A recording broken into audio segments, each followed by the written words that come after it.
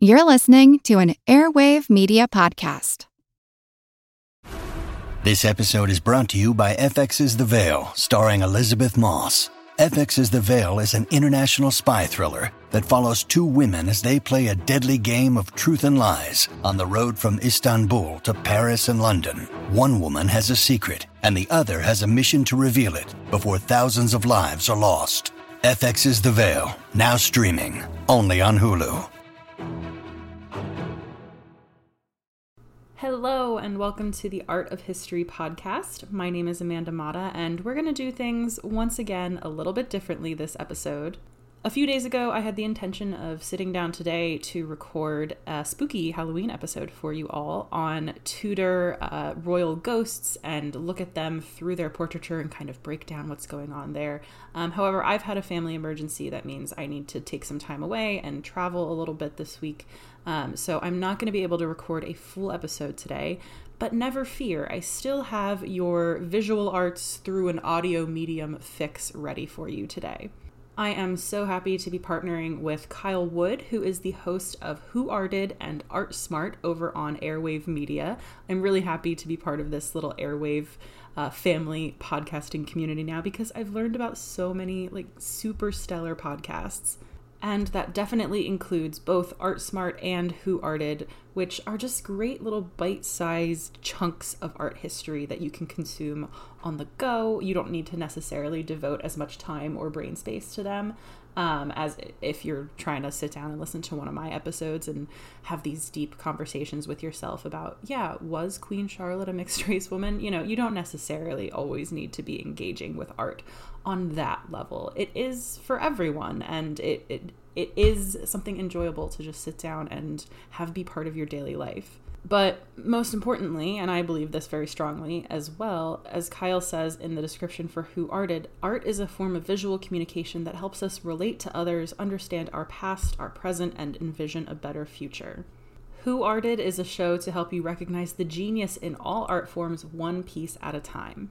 So today I'm going to be bringing you an episode of Who Arted in my feed, and hopefully you'll go check out some of Kyle's back catalog, dive into some of the episodes that he's put out before, because they are all really stupendous. Also check out his other podcast, Art Smart, which kind of breaks down all of this high-level art talk that I find myself falling into sometimes that can make it really difficult to engage with art if maybe you don't have the background and the jargon all memorized. Whether you want to focus on the different elements of design and art or break down these different movements and eras and kind of just figure out what's going on when in art history, Art Smart has you covered there as well.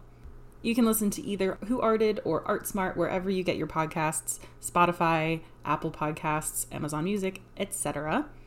But without further ado, today I am bringing you an episode of Who Arted, which focuses on the Dutch painter Han van Meegeren. Now, you might hear that name and think this is going to be kind of a continuation of maybe our Tulip Mania episode that I did a few weeks back at this point. Months? I don't know. Time. What is time? But actually, this episode, I think, is a great companion piece to the last episode of Art of History where we discussed the Nazi degenerate art show.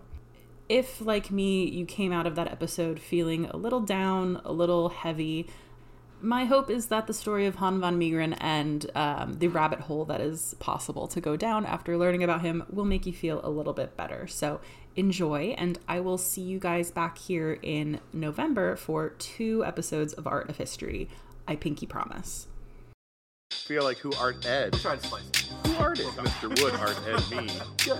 Either way, it's ambiguous. It works on so many levels. I know. That's off to a great start. Welcome to Who Arted, where we explore visual arts in an audio medium. I'm your host, Kyle Wood. This week, we're going to be focusing on Han van Meegeren. It's probably not a name most of you know. There was nothing particularly special about Han van Meegeren in the early days. He grew up dreaming of being an artist, and much to his father's disappointment, he decided to go to art school. He attended the Royal Academy of Art in The Hague, and after graduation, he taught art as well as selling some of his own sketches. He actually started to get some attention for his sketches of plants and animals, but with more attention came more scrutiny. After his second solo exhibition, one critic said that Van Meegeren had, quote, every virtue except originality. Basically, it was technically strong, but it was boring and uninspired. Well, Van Meegeren could not handle that criticism. He just went off about how modern art was terrible and all this other stuff. He moved to the south of France. It sounds like it was a pretty epic tantrum. But here's the thing. This wasn't the end of Han van Meegeren. This was just the beginning. This was the point where Van Meegeren broke bad. The late 1930s was a rough time in Europe. Nazis were on the rise, the museums began hiding their most treasured works, even shipping them off to safe locations. As all of these works were floating around in the art world, and many pieces were being hidden, Han van Meegeren emerged as an art dealer. Specifically, he talked about having some lost Vermeers.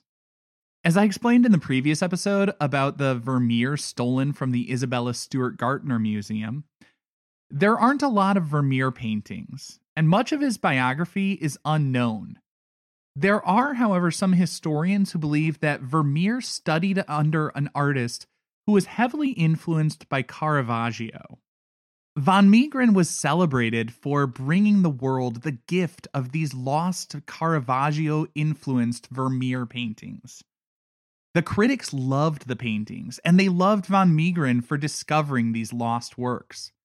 He sold them for huge amounts, and over just a few years, he amassed a fortune of about $30 million in today's money.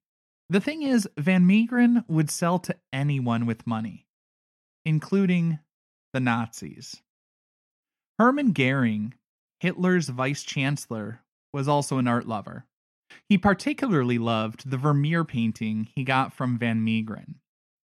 So, in the 1940s, after the war, as they were looking at all of Goering's ill-gotten works, they started to investigate where did Goering get that Vermeer painting. And they couldn't find a lot about it, but they did trace it back to Van Meegeren. Your brain needs support, and new Ollie Brainy Chews are a delightful way to take care of your cognitive health. Made with scientifically backed ingredients like Thai ginger, L-theanine, and caffeine, Brainy Chews support healthy brain function and help you find your focus, stay chill, or get energized. Be kind to your mind and get these nootropic chews at ollie.com. That's OLLY.com. These statements have not been evaluated by the Food and Drug Administration. This product is not intended to diagnose, treat, cure, or prevent any disease. Look, Bumble knows you're exhausted by dating. All the, must not take yourself too seriously, and 6'1" since that matters, and what do I even say other than, hey?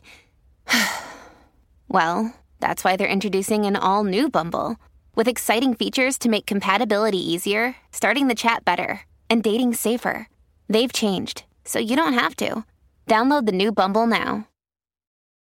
Now, whatever they expected to hear as his response when they came knocking asking why Van Meegeren was doing business with the Nazis, I guarantee they were surprised.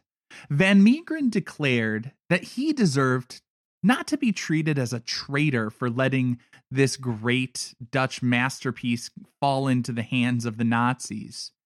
He said he should be celebrated as a hero. Because what he actually gave the Nazis were fakes. He claimed that by selling and trading these forgeries, he was able to get 137 authentic Dutch masterpieces from the Nazis. It was an interesting defense, and I mean, like I say, he was on trial for treason. He was facing execution. But he said he wasn't a war criminal. He was a common criminal, a forger. The odd thing is, in this case, the fraud to many people seemed kind of noble, if it were true. It'd be hard for anyone to feel sympathy for the victims of the crime, but most found it too hard to believe. Most thought he was just lying to cover for his own misdeeds.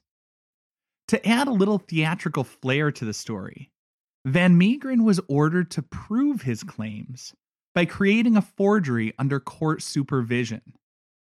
And this is how we learned the incredible lengths he went to in creating forgeries that would fool the world. To create a convincing illusion of a 17th century masterpiece, he started with 17th century materials. Mostly. He got authentic 17th century canvases. Like, he took old paintings, scraped the paint off so that he would have genuinely aged canvas to be painting on. Now, for the pigments, he used materials that would have been available at the time. Say what you will about Van Meegeren, but he did his homework. He did research what kinds of pigments, what coloring agents were artists of that time using. He would research the specific artists. Like, when he was painting quote unquote Vermeer, he looked into what pigments, what colors was Vermeer using? How did he derive his colors?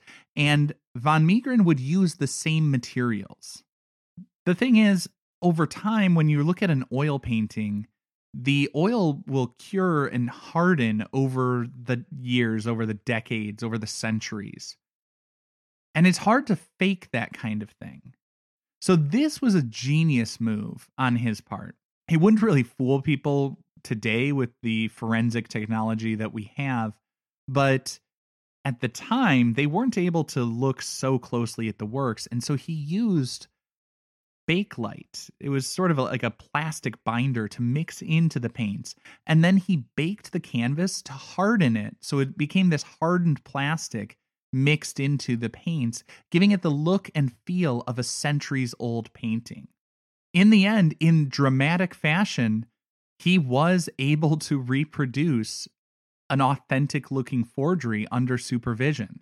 And that left everybody with this strange feeling like, how do we evaluate? How do we look at this guy? Because yes, he was a criminal. Yes, he was a fraudster, but also, he was conning evil people. So there were a lot of people who looked at him in somewhat a heroic fashion. But he wasn't only conning evil people. He was conning anyone he could get money off of. And so while he was let go from the treason charges, he was sentenced to, I think it was a year for the fraud, for the forgery. He never would serve that term. I think he had a heart attack and died before he even got to jail or shortly after he got to jail. But in the story of Van Meegeren, I think the most just amazing irony is he's got to be the only con man in history who had to go to such great lengths to prove to everybody that he was a fraud to get himself out of trouble.